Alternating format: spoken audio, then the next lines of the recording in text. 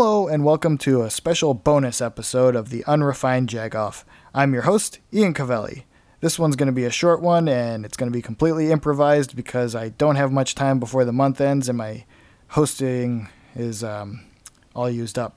So let's start this one off good. Go leave me a review on the Twitters or the whatever you kids are using these days.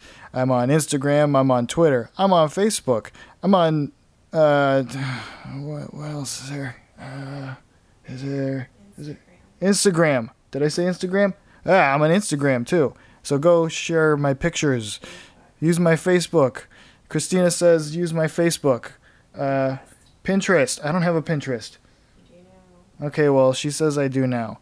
Okay, so this episode's going to be a short one. I'll just make it about sports. Let's just face it. I am not good at sports. As a kid, I was really skinny, and now I'm fat, and my bones are brittle, so it doesn't really work out so well. I've broken my collarbone twice within 6 months of each other when I was about 14. The first time I was playing rugby because my brother made it seem like it was fun, because all he did was go around and drink all the time and hang out with a bunch of crazy people. So I was like, hey, why don't I try that? And it was a pretty bad idea. First off, the first couple practices were in the pouring rain, freezing rain, and I had absolutely no meat on my bones, so I just froze to death and had to leave like halfway into the practice. Our first tournament was in Indiana, and I had no idea. I'm afraid of running towards people running at me, so I'm not exactly the best person to play sports with. I guess it would be the worst memory of any of the games was when I was getting towards, there was a guy running towards me, this really large kid, and just in time, someone blew the whistle, and I was the only person standing there, and he would have crushed me. And he just walked away saying, "You lucky, you lucky." And you know what? I was lucky, because that kid would have crushed me. But that wasn't the worst part about rugby. Actually, it was pretty much the end of the season, surprisingly, that I made it through. And I got stiff-armed by some guy and landed on my collarbone, and I kind of just sat there like, shit!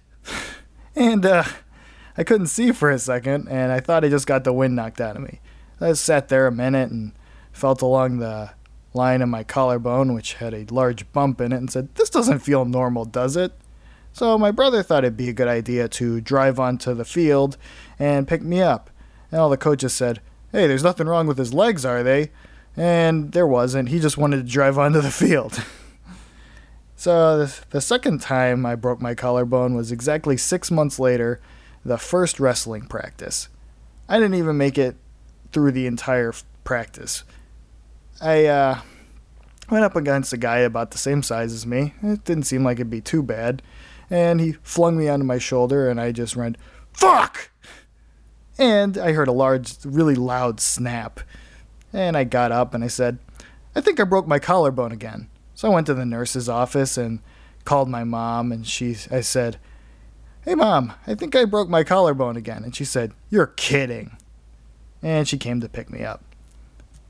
When we got to the hospital, one of the nurses told me maybe I should take up a safer sport, like chess.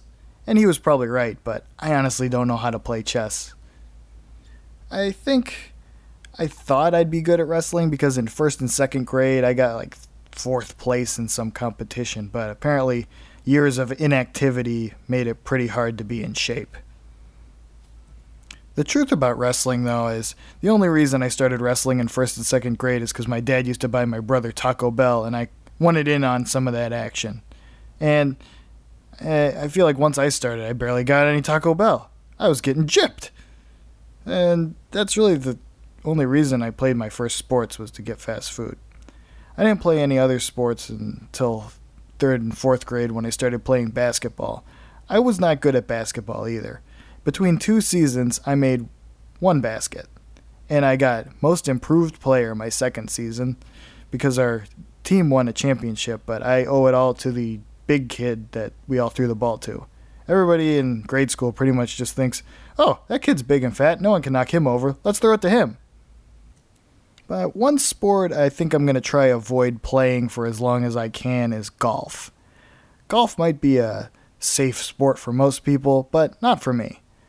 My first memories of playing golf were when I was young. My dad made us take golfing lessons, and the only thing I remember is our teacher had really red eyes and drank a lot of Fruitopia, and he was kind of weird. And after that, I didn't play for a really long time. I did not learn very much from those lessons. In fact, when I was in my early 20s, my dad decided it'd be a good idea to ask me if I wanted to go to the driving range. Usually I just say, no, I don't feel like it.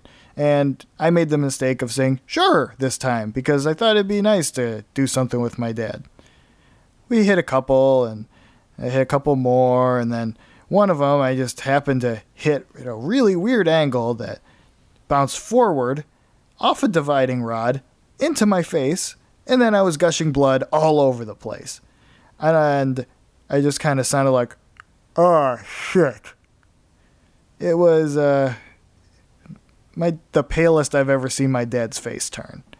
And then he ran and gave me a dirty golf towel to put over my lip until we could get to the hospital. And we ran to the hospital and waited around for about an hour while we heard some lady have some weird pregnancy test that sounded a little odd. But, she was much more of a priority than the guy bleeding all over the place. So we waited and waited and waited some more, and finally I got one doctor to take a look at me, and, obviously I had a giant gash in my face. So they rinsed it out and waited some more. Then I had one doctor stitch it up, another doctor come in and look at it and say, oh, you stitched this up all wrong, and had him restitch it. So that was a pain in the ass. And before I know it, I was in there for a good 2 or 3 hours. So, as you might have assumed by the past few stories, I'm not very good at sports. I don't really understand sports. In most conversations I have with people, I fake my way through and hope they don't notice that I don't know what they're talking about. So, that's going to probably be it for this episode. So, I hope you enjoyed it. Share it with your friends. Go on, like my social medias. Give me a 5-star review. And I'll see you next time. This is Ian Cavelli, signing off. Oh, also, remember, don't be dicks to each other.